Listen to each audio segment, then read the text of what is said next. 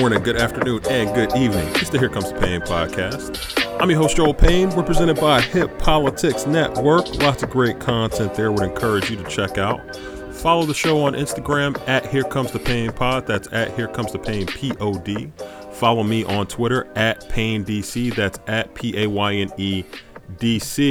It's been a little bit. Glad to be back with you. Got a couple of things to share here on this episode. We're going to have some thoughts off the top about what we just witnessed with the election. I think we all now know Election Day is not just a one-day event. It became a week-long affair, almost like Carnival last week. So we'll talk a little bit about Election Day. Also, in this episode, we're going to hear from a leader in the healthcare community about one of the primary issues that was a focus in the most recent election, which is healthcare. We're going to hear from Meg Murray from the Association of Community Affiliated Plans. Really good discussion with her there. Would encourage you to listen for. And a little bit of news about the podcast, just sharing you on some updates about how often you can expect to hear from the podcast and just some general heads up about what our schedule will be as we advance past Election Day and we look towards 2021. But I wanted to start, obviously, by talking about what everybody's talking about, which is the election last week and Election Day. And the big news from it, obviously, is that we have a new president, or at least we have a president-elect. Joe Biden was successful, and he unseated Donald Trump. Donald Trump becoming, I believe, only the third one-term president since World War II, I believe. I think if I have my history correct here, we had George H.W. Bush in 1992 who lost to Bill Clinton, and we had Jimmy Carter who lost to Ronald Reagan in 1980. So some history from just presidential nerd level history type stuff. Also, obviously, big implications for the current state of politics. We know what happened in the Senate. Not quite the night that Democrats were hoping for, but still a good night. And I'm going to talk about that as well, just some of the expectations and the game we play around, what defines a win and what defines a good night. I want to dig into that a little bit. Obviously, there were some unexpected losses in the House for Democrats.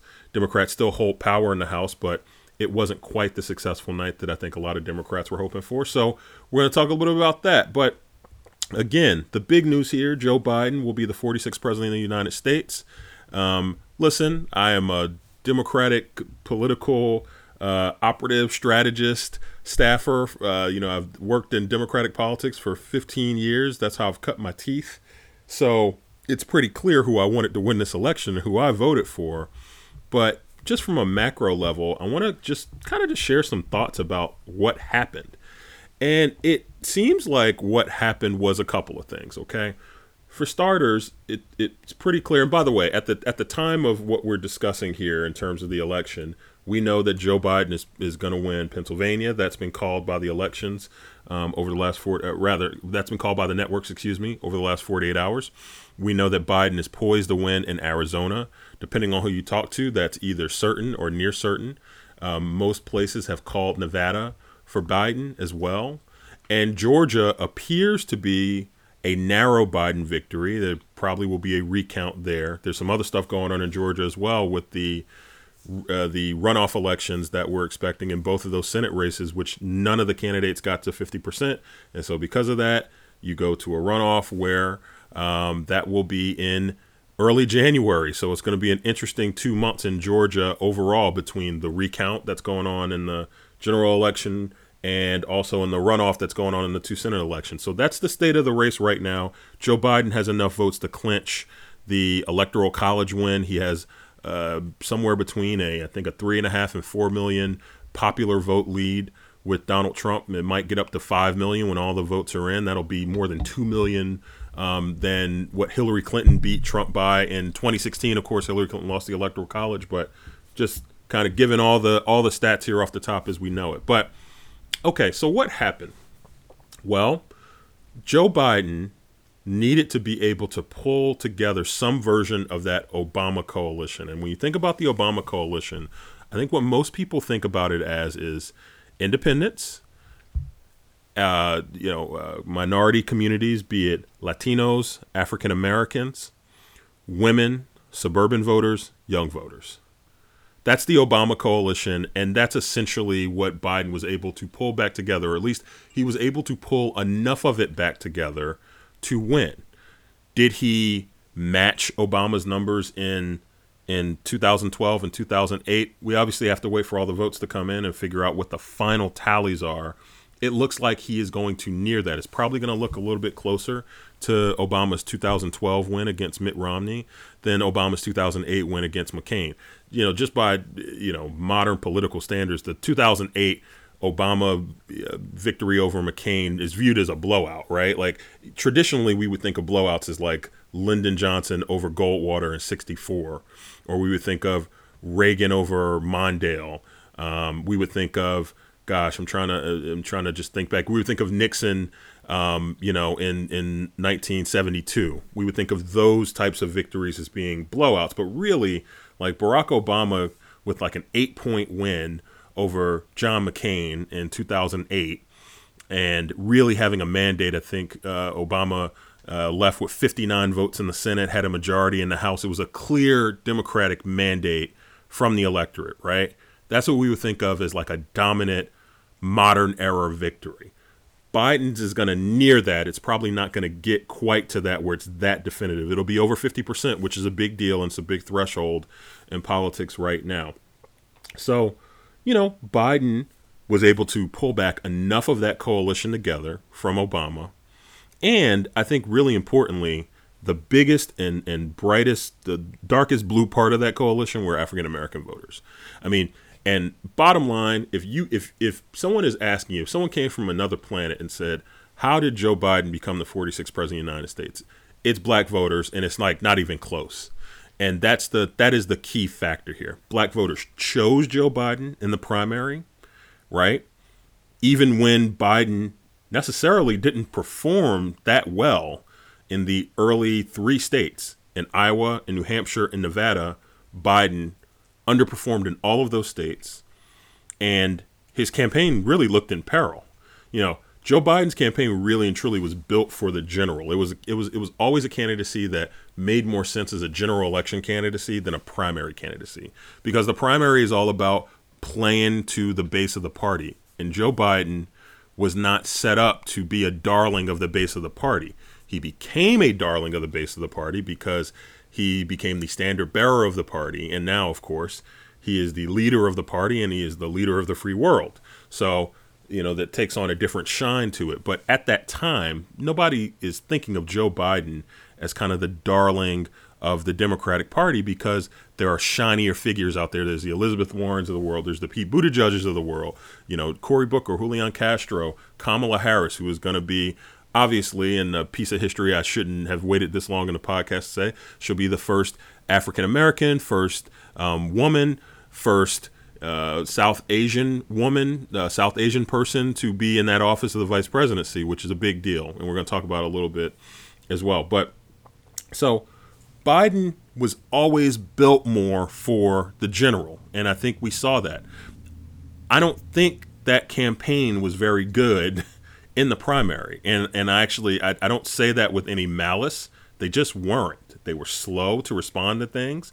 It did not feel like they had their finger on the pulse of the party, but they did have their finger on the pulse of the electorate. And they understood where the country was. And I do have to give a lot of credit to the Biden team for not veering off script. They always stayed true to who they were, and they always stayed true to what their core thesis was of why Joe Biden was the person to bring together the Democratic Party and why he was the person eventually to bring together the country. But again, black voters saw that before anybody. Black voters are the block of voters that said, this ends here and now. And by the way, and I'm talking, I always hate to kind of speak in those kind of general terms, because no group of voters is a full monolith. Even in that strong block of African-American voters, there are people like me who Joe Biden wasn't my first choice, right?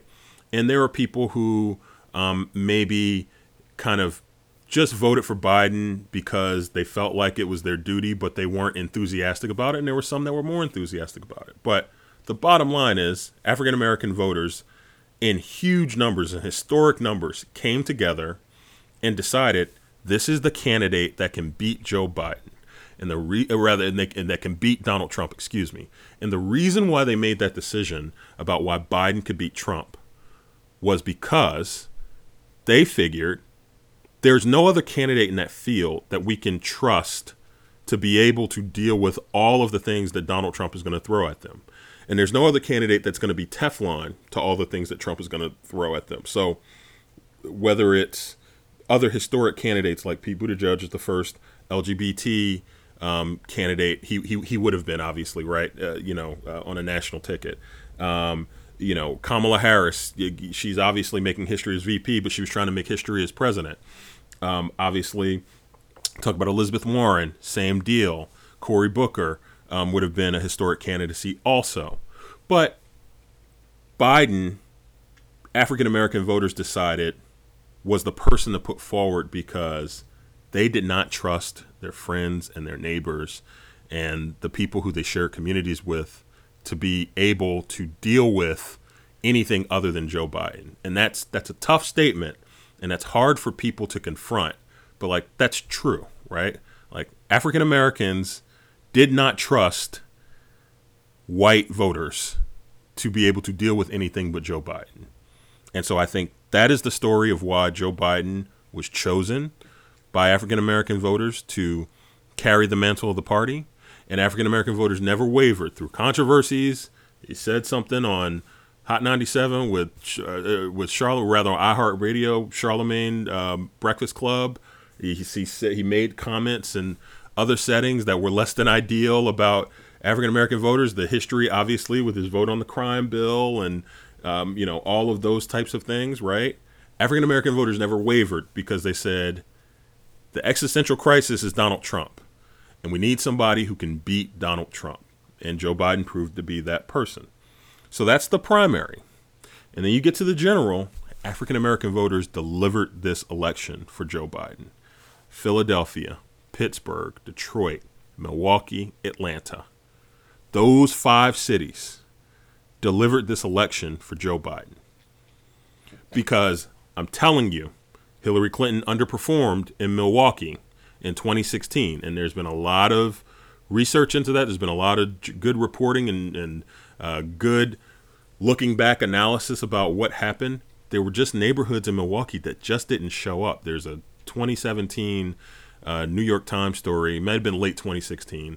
But right after, Trump beat Hillary in 2016, there was a lot of journalism into what happened there. And there is kind of a landmark story about the neighborhoods in Milwaukee that just didn't show up. Well, that didn't happen this time.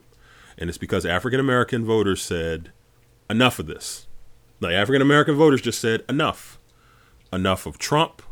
Enough of, all the destabilizing actions of the Trump presidency and all of his sycophants, all the people around him. African American voters stood up and said, this stops here, this stops now. And I think that will be the story written about this election. Obviously, we've got a lot of data to go through, and there will be exit polls, and there will be, analyses when all the votes are counted. Obviously, we know that, these vote counting and media organizations that do vote counting and vote tabulations and things of that nature, a lot of times is the best estimate, but their job is to be right on this stuff. There's really only one time that they've been really wrong about it, and it's 2000 with Florida. But for the most part, these networks are right. It looked like we might have had that situation in Arizona this cycle, but it didn't. It doesn't appear that's going to happen. It appears that Biden is going to hold on, and that Fox and the Associated Press are going to be proven to be right about their relatively early call of Arizona. Probably they made a mistake in calling it so early, but it does appear it's going to hold up.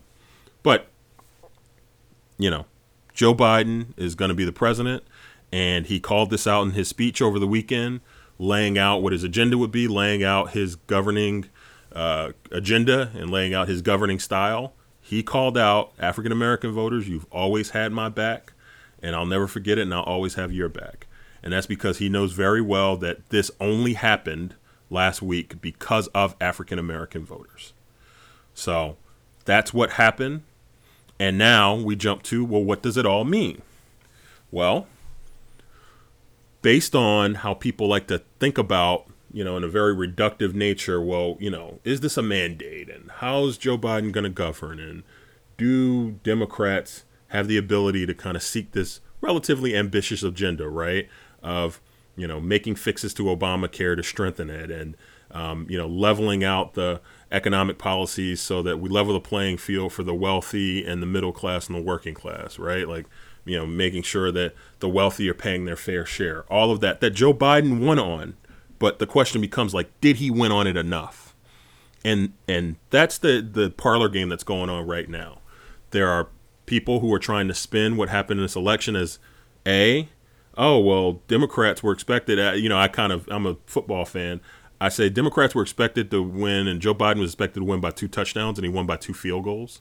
And so people might want to try to frame that as a loss. I actually think he was favored to win by 2 touchdowns, and he won by a touchdown and a field goal. So instead of winning by 14 points, he won by 10 points in football parlance instead of by 6 points, which I might have already lost some people with my football metaphor there. But the point is like, yeah, he didn't win by as much as the most positive estimates would have been about what was supposed to happen. But he did win, and he won convincingly, and he won comfortably, despite all the noise that you hear about lawsuits and about votes and things of that nature. You'll notice I'm not going to spend a lot of time on the president and his heretics on his Twitter feed. I mean, he just, we've seen now who Donald Trump is in every scenario, and he's already now, it seems like he's planning on taking a paid vacation for the last 7 weeks of his presidency, which is about the most destabilizing thing I could imagine. In the middle of a pandemic, in the middle of an economic crisis, in the middle of a schools crisis, this guy's just out to lunch and just golfing every day, has no public schedule for like the third of 3 days in a row as we're recording this podcast today. And I think that tells you everything you need to know about the Trump era. But anyways, what does it mean? I think it means that Joe Biden had a comfortable victory. I think he has a mandate to govern with some authority. Democrats netted at least 2 seats in the Senate, Arizona and Colorado. Did they win Maine? No. Did they win North Carolina? It doesn't appear so. Did Democrats win in Iowa? No, but they overperformed. And also you look around the country with the House races. Yes, Democrats lost a couple of House races, but they held on to it. And I'll just say this to my Democratic friends, and this is primarily I'm talking to like my class of Democratic political strategists. Do we think that Republicans, if they won an election by 5 million votes and probably somewhere in the neighborhood of about a 4% national vote total percentage lead, and they get over 300 electoral votes, which Biden is well on his way to doing, probably somewhere in the neighborhood of like, I think 300 or 305 or something like that, which is pretty healthy. And they netted seats in the Senate, heading into a favorable 2020 Senate map for Democrats. They already netted 2 seats this cycle. They could potentially, based on what happened in Georgia, even take over leadership of the Senate in with those 2 Georgia seats in a very winnable runoff. Runoffs are tough, but a very winnable runoff. Okay, and they held on to House leadership. Does any Democrat in America think that Republicans would be cowering in a defensive crouch if they were faced with that reality? No, and that's the difference between the parties. So Democrats who are scared of their own shadow today really need to buck up and really need to understand what we're looking at here, which is a comfortable Joe Biden victory. And he has a mandate to govern. Now, how's he going to govern? Is he going to govern, as progressive, as far left as some, near the base of the party want? Probably not. I mean, that probably wasn't going to happen anyway. If Joe Biden got 60% of the vote and like won by 350 electoral votes and it was over on election night, wasn't even close, like Joe Biden probably wasn't going to govern as some like far lefty anyway. That probably wasn't going to be his governing style anyway. But obviously now people are framing how he won in the sense of whether or not he will govern with any confidence or govern with a brashness. And I don't think Joe Biden was going to do that anyway. He likes making deals. I worked in the Senate at the time that Joe Biden was in the Senate. There are legendary stories about Biden cutting deals. It's funny to see Joe Biden as the president-elect of the United States because, and I say this with like a lot of respect, Joe Biden was viewed as kind of like a gadfly, like kind of somebody who was on the outer reaches of the mainstream of the party. Like he was certainly like a mainstream Democrat, but he was kind of viewed as kind of like an odd figure within that Senate Democratic caucus on his ideas on foreign policy. And obviously he struggled in two previous presidential candidacies in 1988 and 2008, or the 2008 cycle. So it's interesting to see Joe Biden is now the center of the political universe and is the 46th president of the United States. It's probably something that a 25-year-old version of me would not have imagined I'd be looking at 15 years later, but lo and behold, here we are. So in summation, I think what it means is Joe Biden has a mandate to govern. He probably never was going to govern as far left as some in the base of the party wanted him to govern, but he can get a lot done. I also think what this means is that the agenda might also be dictated to him, right? Like he is entering the presidency at a time where coronavirus is the only thing that matters in the psyche of most Americans. It's probably, along with like African Americans mobilizing to put him in office, the second most important thing was a once in a generation pandemic that laid out in front of everybody why Donald Trump is unqualified to be president of the United States. And so I think Biden understands that there is we're talking about mandates and we're talking about imperative for action. There's an imperative to act on coronavirus. He's already, this week we've seen he's going to roll out his coronavirus task force and start regularly meeting with them and getting updates from them. I think Biden is similar to what Barack Obama faced in 2009 after he was inaugurated. His first order of business, a stimulus package and helping to help the economy recover. And so I think we're going to see a lot of that from Biden early on. That will have to come before any of the campaign promises and the things that aren't related to the emergency that we're living within right now. All of that will have to come first, right? Like all the coronavirus stuff, all the economic relief stuff that Donald Trump, frankly, is just refusing to act on. And his emissaries like Steve Mnuchin and Pence and McConnell and all of these people who've been holding up, like whatever you want to call these Trump years, Joe Biden is going to have to act because Trump refused to act, and he's refusing to act. And I doubt he'll do anything else of significance because it seems like he's already checked out on the job of being president, even though he's got, I think I said 7 weeks before, it's actually 10 weeks left in his job. So we've talked about what happened. We've talked about what it all means. Now I just want to jump into two other quick topics, which one of them is just really underscoring the remarkable nature of Donald Trump not cooperating. And it's, I think it's just really, we're not surprised by anything Trump does anymore. And so, obviously nobody is surprised that like Donald Trump's a sore loser. Donald Trump could not, find it within whatever bit of decency he has, which I don't think is existent at all. Trump could not find it within himself to pick up the phone, call Joe Biden and say, hey, you ran a great race. I disagree with you, but I care about the country more than I care about my own self-interest. Because we know Donald Trump, that's not what he thinks. He doesn't think like that. He doesn't actually believe that. He actually cares about himself more than he cares about the country. And I think even his supporters understand that.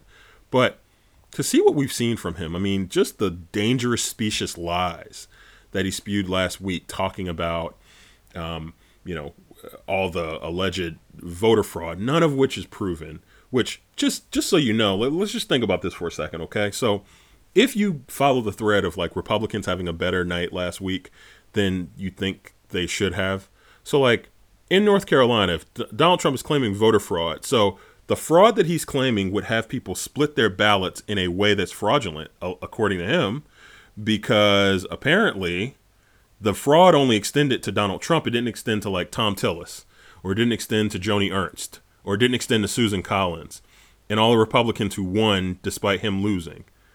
Like, just think about that for a second. The fraud that he's claiming only makes sense or only applies to him. It doesn't apply to like any of the other Republicans who had better nights than him.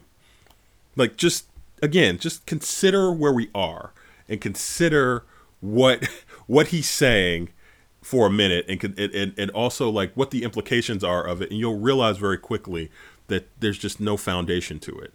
And he's doing the same thing he's been doing to us for the last 47 months, something like that, which is just trolling us. I mean, it's gaslighting, but it's like more than gaslighting. And it's coming at a time where, if Donald Trump really wanted to do anything to like cement his legacy, whatever you want to consider that legacy might be, but if he wanted to do anything to really demonstrate like what he felt about the country and allegedly the love he has for the country, what he'd do is like stop taking a paid vacation on our dollar and start actually going and trying to leave some things in good order for the next president. A job, by the way, that he doesn't even really seem to enjoy. The only thing he seems to enjoy about the job is the fact that he gets to be president. He gets for people to call him Mr. President, and it shields him from some legal exposure. That really seems to be it. He doesn't actually seem to care about any of like the things that you do, like helping people and solve problems and bring people together. All those like little Pollyannish things that we tend to find value in from our president. Donald Trump doesn't care about that. But just him, the historic nature of his lack of cooperation. I think you heard some very, and sometimes I'll be honest, with some of the media coverage, I do think it's a little overwrought. Not because I don't think it's like bad what Trump is doing, but because I think sometimes the media gets so focused on the offensiveness to them and to like their sensibilities about Trump that I actually think they play into Trump's hands. But like, I think last week it's wholly appropriate for the things to be called out, for those things to continue to be called out about Trump and about why he or how he acted in the way that he acted. And I just, having a president go and essentially say that that legal votes only the only legal votes that counted are the votes that were cast for him is just something else. So it's something to watch, but it's just another historic level of disgrace for this president. And really all the Republicans, all the sycophants, all the people that are standing him up and that are holding up his the last days of his presidency, really, like, let's just call it what it is. The stink is going to be on them. They're not going to. So now we jump to our interview that I referenced earlier with Meg Murray, who is the president of the Association of Community Affiliated Plans. And we had a chat right before Election Day just about healthcare, particularly Medicaid, which is an issue that I think is really occasionally misunderstood. Meg dives into her association and why they decided to really elevate Medicaid as a big issue, particularly against the backdrop of this election. Talks about some of the legal actions they've taken to protect healthcare for some of the members that they represent and that their work stands up for and underscores. And also just a kind of high level look at what's happening in the states with Medicaid and how that issue became so politicized when in reality it really should not have, right? Like, Medicaid is something that helps primarily poor people, primarily people of color, and it's something that the states welcome. It's free money, but it became hyper politicized because everything in the Trump era became politicized. And so Meg walks us through some of that, and we talk about a couple of other issues as well. So I hope you enjoy that conversation, and we'll be right back at it. Today's episode, we're joined by Meg Murray. She is the CEO of the Association of Community Affiliated Plans, ACAP. Meg and ACAP are doing some really important work around Medicaid, which is timely for a number of reasons. One, we're obviously in an important part of the calendar where election season is coming up, and I think Medicaid is an issue that a lot of people are going to be paying attention to, given where we are. And also, there's some important news that will be coming to us in the next few weeks related to the Affordable Care Act, which is going to be in front of the Supreme Court. And Medicaid will be a part of that discussion. And we thought it would make sense to have Meg join us. Meg, thank you so much for joining. Appreciate your time today. Yeah, I'm happy to be here. I always love talking about Medicaid. Absolutely. Absolutely. Medicaid it's a politically contentious issue, but I actually think it's kind of a black box for some people. It's and I've done this before, and I'll beg your forgiveness if I like say Medicaid and Medicare interchangeably. I know they're not interchangeable, and I think there's a lot of misconceptions about Medicaid that probably exist out there. What just from your perspective and given the work that you do, what's the most what's one prominent misconception about Medicaid that it's important to dispel? Well, one right now has to do with whether Medicaid beneficiaries are working or not. In fact, 60% of Medicaid beneficiaries are working. And the ones that aren't officially working, about a third of those people have disabilities, so they can't work. Another third are taking care of kids or sick parents. And so one of the things that's been in the news a lot about Medicaid is the administration's attempt to impose work requirements. But we say that that's a solution in search of a problem. Most Medicaid folks are working. And so to be penalizing them for not checking in to prove their hours, we think is really just kind of, well, just not the right thing. Not legal. The courts have said it's not legal. The purpose of Medicaid program is to make sure people have health care. So by imposing all of these requirements and hoops they have to jump through, it doesn't foster the reasons that the Medicaid program was first set up, which is what the court said, which is why they struck it down in a bunch of states. And just to help orient the audience a little bit about kind of Medicaid and our kind of U.S. health system, how many Americans currently are on Medicaid? There's about 72 million people on Medicaid, way more than are on Medicare. And that's in large part because of the Affordable Care Act. It used to be that you had to fit a certain category of person. You had to be a kid or a parent, typically a mom, had to be elderly or disabled to get on Medicaid. I was Medicaid director in New Jersey for a number of years, and I remember a legislator calling me up saying, my brother just had a brain injury. He needs to get on Medicaid. But he couldn't because he was not yet qualified as disabled. And at that point, single adult men did not qualify for Medicaid. So today now, thanks to the Affordable Care Act, people can get on Medicaid if their income is under what we call 138% of poverty, which is maybe 18,000 a year. I forget the exact number. But and in those states that obviously have taken up the expansion, now it doesn't matter what you look like. That as long as you're a citizen, you can get on Medicaid. So it's a much more fair program. It really now is a safety net for low-income people. Yeah, my audience will know, by the way, that the thing that you said there that'll perk my ears up is New Jersey. As most people know, I'm a New Jersey native, so I'm sure that was quite the experience in the state of New Jersey. I'd be just kind of curious about your state level experience there, if you don't mind expanding on it a little bit. Sure, yeah. I was in New Jersey. I was the Medicaid director under Governor Christie Todd Whitman, and she was there when we were expanding the CHIP program. And I was very proud to work for her. When I left, we had the highest level of income eligibility for the CHIP program at 350% of poverty. I think New Jersey might still be the highest today. So it's a very good program for people. I was really proud to work for her. And I grew up in that area. I grew up in the Philadelphia suburbs. So for me, when I had worked here in Washington at the Office of Management and Budget, and then went kind of home for me to the New Jersey, Philadelphia area and ran the Medicaid program for about 3 years before I came back to Washington to run ACAP. Wonderful. So, look, healthcare obviously, it feels like, gosh, every election cycle of maybe the last 20 years has been at the center. I mean, going back to the Clinton years, through the 2000s, obviously Obama and Obamacare.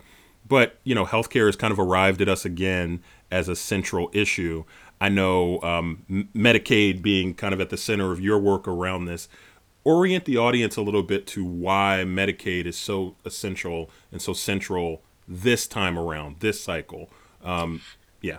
Yeah, well, right now, of course, we're terrified about what's going to happen in the Supreme Court 2 weeks from now. There's a court case where the state of Texas is challenging the constitutionality of the whole Affordable Care Act.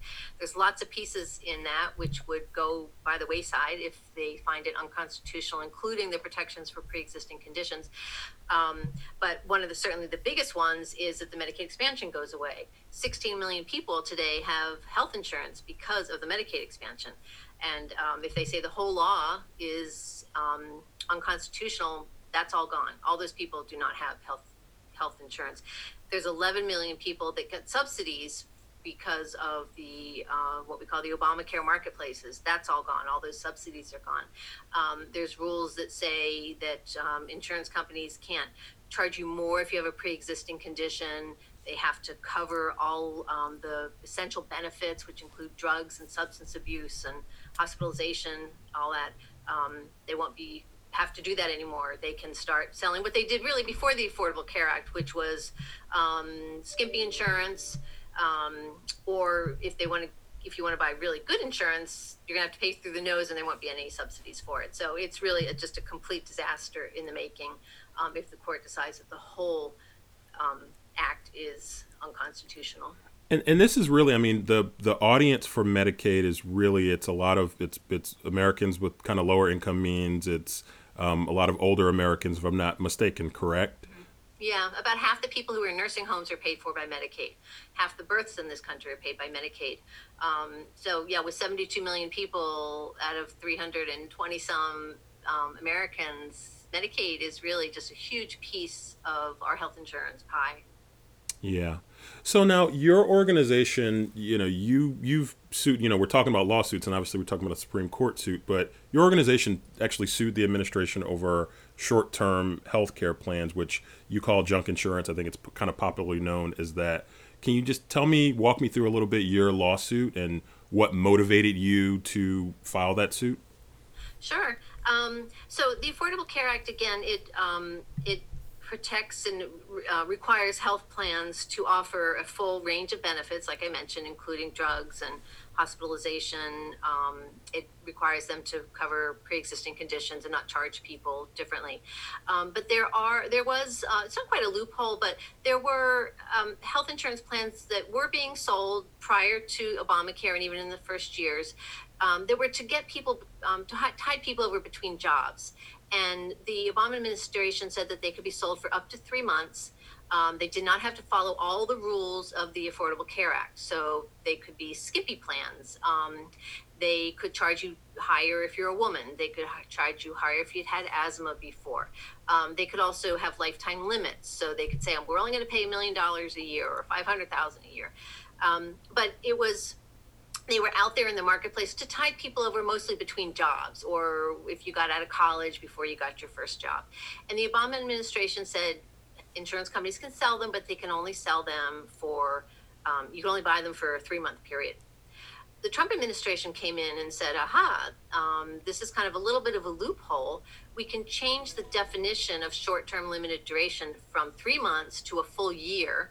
And actually, you can renew it for up to 3 years. So they were no longer short-term and they were no longer of limited duration. But what they were is cheap.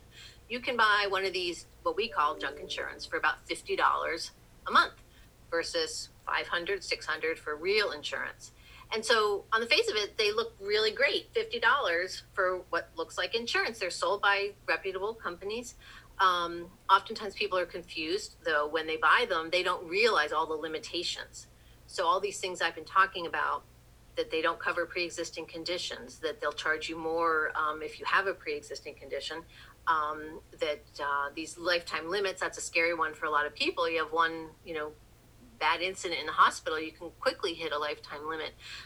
They don't cover all of the what we call essential health benefits. But people often don't know that, unfortunately. Sometimes brokers misrepresent them intentionally or unintentionally. They're confusing. Health insurance is very confusing. They have nice graphics. There's one example that we love talking about because it had people mountain climbing. They were healthy and hale and mountain climbing. And so, of course, this is insurance you want. It turns out in the small print, literally footnote 52, it says we don't cover accidents related to mountain climbing. So they really want to limit what they pay out. And in fact, on the plans that are sold under the Obamacare rubric, they have to pay 85% of every dollar they take out in premiums. But the short-term limited duration plans don't have to do that.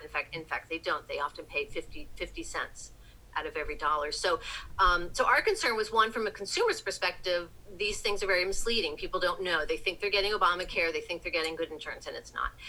The other thing is that because the people that are more likely to not pay such close attention are healthy, young people, So they're gonna like that $50, and they're gonna be taken out of the risk pool of the Obamacare, which means the people who are left under the Obamacare market are going to be sicker and older, and so their expenses are going to go up. So it can be a vicious cycle, and right now people are starting to buy. I think there's 3 million people in the short-term limited duration plans versus 11 million in Obamacare. So we are concerned that over time, more and more people will move to that other non-Obamacare marketplace. And again, it will be the young people and the healthy people. And it will make it more expensive for everybody else. And when these young, healthy people get run over by a bus or get a bad diagnosis, they're going to learn really quickly this is not good insurance. In fact, there are cases with the Trump administration. They admit it's not even insurance in terms of different places where, in terms of how they count who's insured and who's not insured. But so we sued the government over that. We were very concerned about it. And we said, this is not right. The whole purpose of the Affordable Care Act is to make sure that people have good insurance, and this undermines the purpose of the Affordable Care Act. That was one argument. And then another argument was that they're supposed to be short-term limited duration. So we said a plan that you can buy for up to a year and then you can renew for up to 3 years is not short-term, and it's not of limited duration. And so we hope that the courts will see it our way. We lost it the first round, but because they gave a lot of deference to the government in terms of what they want to do with their regulations. But hopefully we'll win the next round. And if a Biden administration comes in, I know this problem with the junk insurance is very much on their radar, and it's something that they could quickly redo the regulation, or at least start the process, so that these things would not be sold in, I guess, 22 probably. Understood. It's the Here Comes the Pain podcast. I'm your host, Joel Payne. We're presented by Hip Politics Network. We're fortunate to be joined this week by Meg Murray, who is the CEO of ACAP, the Association of Community Affiliated Plans. Sorry about that, Meg. And we're really having a nice conversation here about Medicaid, about healthcare, and the 2020 election, and all things surrounding that. Meg, as I've been kind of just listening to how you're discussing this, something that's just is always, and look, people who know me and know my politics, I'm a Democrat. I'm not going to make any apologies for that. But this has always struck me as so fascinating that this is an issue that has become partisan. Healthcare and Medicaid, and it's almost become, the buzzwords, people start kind of choosing sides. And this strikes me as an issue that really should be pretty bipartisan. And it's an issue that really, it's coast to coast. I mean, whether you're in cities or whether you're in rural communities, etc.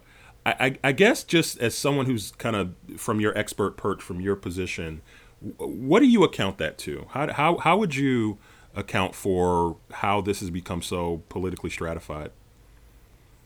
Well, you're right. It certainly shouldn't be. And actually, it has bipartisan roots. When Medicaid was first passed in 65, 65 out of 140 House Republicans voted for it, and 13 of 32 Senate Republicans voted for it. So it started out on a fairly well bipartisan basis. And I think over time, especially with the Obamacare expansion, and as you remember, and I know you were involved in these discussions, that initially the law said that states had to take up the expansion. They were forced to take, 90 cents on the dollar to cover these people. And the court said, no, you can't force them, even when I'm being facetious here, because they were going to be paid. It actually was 100% right in the beginning. So I think that was part of it, that this people didn't want the states being forced to take on this, not even necessarily the population, although that may have been it, but at least they said it was that even if the feds were paying for all of it in the beginning, ultimately they would only pay for 90%. For those of us in Medicaid, we know that that's a pretty good deal, because in general, the feds pay for typically a state between, like in New Jersey, it's a wealthy state, so the feds pay 50% of Medicaid. But in a poor state like Mississippi, the feds are paying up to 80%. So anyways, it was a very good deal for the states to be able to only have to pay the 10% to get all of their people covered. But I think because of it being forced on them, it became even more politicized. And then, And lo and behold, in 2017, when the Trump administration tried to again undo a lot of the Affordable Care Act, including making changes to Medicaid, so it would no longer be an entitlement by block granting it.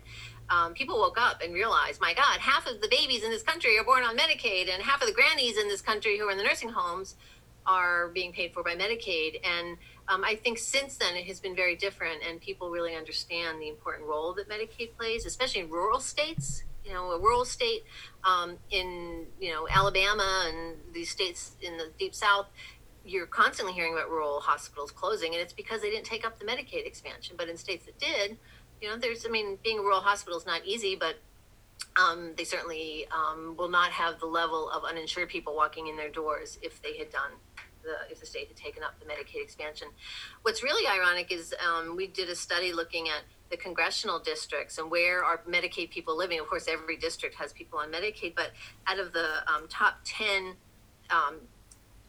in the top 10 districts with the most Medicaid enrollees, 4 of them are Republican districts.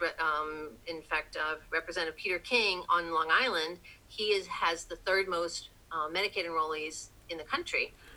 And Meg, let me just jump in there because that's such a good point. Because I remember when the Medicaid issue really kind of invaded the zeitgeist, and it was because you had all these Republican governors that were opting in to Medicaid, and people, even though that was diametrically opposed to, really like the Trump administration's position on it and kind of Republican orthodoxy, what it had become on Medicaid. And I just think that's such a good point, right? That these governors, to your point earlier, they realized how much of a good deal this was, mm-hmm.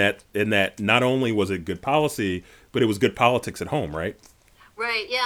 And there's the governors you always think about, like Charlie Baker and my governor, Larry Hogan.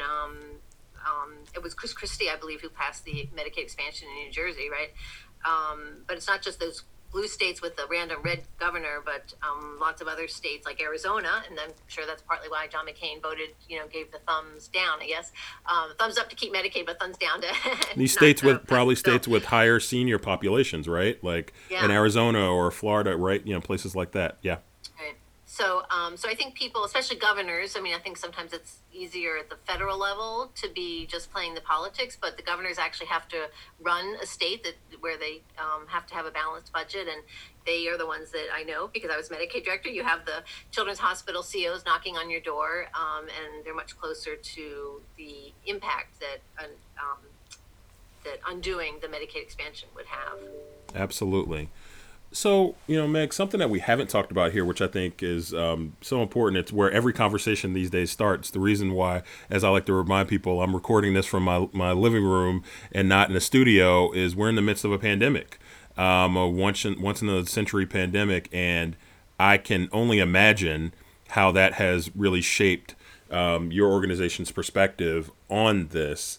I guess just help, talk a little bit about what the pandemic has meant to your organization, to your work, and how that maybe either complicates or maybe even clarifies the position that you've taken around Medicaid. Well, thank God for the Affordable Care Act during a pandemic. People are losing their employer insurance, that they can enroll in Medicaid. They can enroll in the marketplaces and get the subsidies. Although the Trump administration made that more difficult, we had hoped that they would open what we call a special enrollment period. So people who lost their jobs, you could. The ironic part is you could get into Obamacare during the year if you lost your health insurance because you lost your job. But if you had never had health insurance at your job, then you were out of luck. So we had tried to change that, but. For our safety net health plans, we're seeing a lot of growth in the Medicaid program. And a lot of that comes from, for states, the federal government in one of the first COVID packages said to states, well, we will pay more than we normally would to you, but in return, you can't throw anybody off Medicaid. Typically, people come on and off the Medicaid rolls fairly frequently, and it's not because they aren't eligible, but it's because they haven't returned the postcard saying they want to stay on, or their income goes up a little bit because they get 4 paychecks a month instead of 2 or 3, something like that. Hourly wage for hourly workers, their income changes a lot, and it can just go up and down over the threshold of Medicaid easily. But now, in order to get the higher, what we call federal match, the states cannot throw anybody off.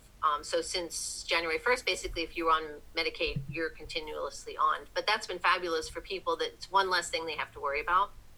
And ACAP has been pushing for a policy that would be similar to this, that would say if you're on Medicaid, once you're on Medicaid, you should stay on for a full year.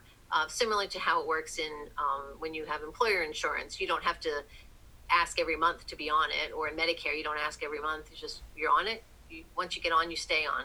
In this case, in Medicaid, you stay on for a year. So we're this policy that we had been asking for about 10 or 15 years, been pushing this. Now it's in place, although it's tied to the public health emergency. It will go away after that. But so our plans are growing because of that. Our plans are doing a lot more telehealth, like other plans. Our plans are doing a lot of testing for those that are in the marketplace. There's no co-pays for that. And our plans are also, they've always been concerned about the racial disparities that we all know existed, but they are continuing to work even harder now to address those by addressing some of the issues that underlie these racial disparities, including that what we call the social determinants of health, that people who don't have ready access to good food or safe housing, don't have good educations. Our plans are helping to address some of those underlying issues in the hopes that it will make their health better. And how permanent do you think that, some of the changes that you're detailing here, do you feel like this will kind of stay with us, say, after there's a vaccine or after there's kind of widespread, the social distancing and kind of the world that we're existing in right now, maybe it goes back to somewhat normal. Do you think that the changes that you're experiencing, are they going to be permanent, or do you feel like we're kind of over the, we're over the line and we're not going to ever go back to normal, that this is the new normal? Well, I think some things like telehealth will stay. It probably won't be at the level that we've seen it, but I think there's an understanding that that's an important thing, that we need to give people more choices about how they see providers. For people that are homebound, it's a lot easier if they can just dial up. For people that want to do mental health calls and things like that, it's a lot easier to do it from privacy of your own home or your own car if you're doing it on your cell phone. So I think that will definitely stay. Maybe it will not be quite as open-ended as it is now. There's issues about, do you have to have the visual or can it just be on audio? Those kinds of things. I hope that we'll also see this idea of having people continuously eligible for Medicaid for up to a year. We have kind of a natural experiment to see how it impacts people and their financial health. So hopefully we will continue to see that. So I think some of the things will stay around. Thank you. This is the Here Comes the Pain podcast. I'm your host, Joel Payne, presented by Hip Politics Network. And we have been joined by Meg Murray, CEO of the Association of Community Affiliated Plans, ACAP. And we're wrapping up our conversation. We've really covered a lot here, Meg, and I think you've really educated the audience. I think about kind of Medicaid, which again, like I said earlier, is really kind of becomes like a black box issue that I think a lot of people think they understand, but maybe don't really understand it. Just from your perspective, is there good news out there? Are there things that kind of jump out to you that you think, maybe we should spend more time kind of thinking about, particularly as relates to kind of the safety network that you do? I think that the main thing really is that the Affordable Care Act did what it was supposed to do in a time of pandemic, in a time of recession, if not depression. It was there as a safety net to help people. So people who lost their income, they could get on Medicaid if necessary, or ultimately, hopefully they'll be able to get on the Obamacare marketplaces. Open enrollment's coming up, so we hope people are starting to do their shopping. And for those that couldn't get in 2020 because of these issues that I mentioned to you, that the administration did not open the door wide open, but now it's open again in starting November 15th, I think. So I hope that people who need health insurance are looking at that and getting it. And most of them, especially if they're unemployed, they're probably going to qualify for subsidies. And there's lots of people that maybe didn't even have Medicaid on their radar screen because they had nice middle class income. They had insurance maybe through their employer or their spouse's employer. But now, the world may look differently. So I hope that they know that Medicaid is there for them. And our health plans are there. Most people get their health care ultimately through a Medicaid health plan, which is what I represent. But the ACA worked. It did what it was supposed to do. So it's almost mind-boggling to think that just a week or so after the election, we're going to have this court case that's going to try and, people are arguing to throw the whole thing out. Understood. Meg, I know there's so many resources that that folks are looking for when they're just trying to be educated on this and learn the latest. I know, for instance, that you have a white paper that you guys recently put out. Obviously, you have your amicus brief that you filed and your lawsuit. Anything you would point people to in terms of good resources to stay smart on these issues, particularly from your perspective? Well, sure. They can always look at our website, which is communityplans.net. It's a little maybe techno-wonky for people. But we also have a website called MedicaidIsUs.org. And that was a tagline that we used during the 2017 debates over repeal and replace. But it also has information about Medicaid and more importantly, how you can contact your members of Congress to make sure that they protect Medicaid. Understood. Well, Meg Murray, CEO of ACAP. It's been a pleasure to have you join, and I'm sure the audience really appreciates all the context you've given here. And we'll keep an eye on the latest with your lawsuit against the Trump administration, your amicus brief related to the Supreme Court case, and all the important work that you're doing at ACAP.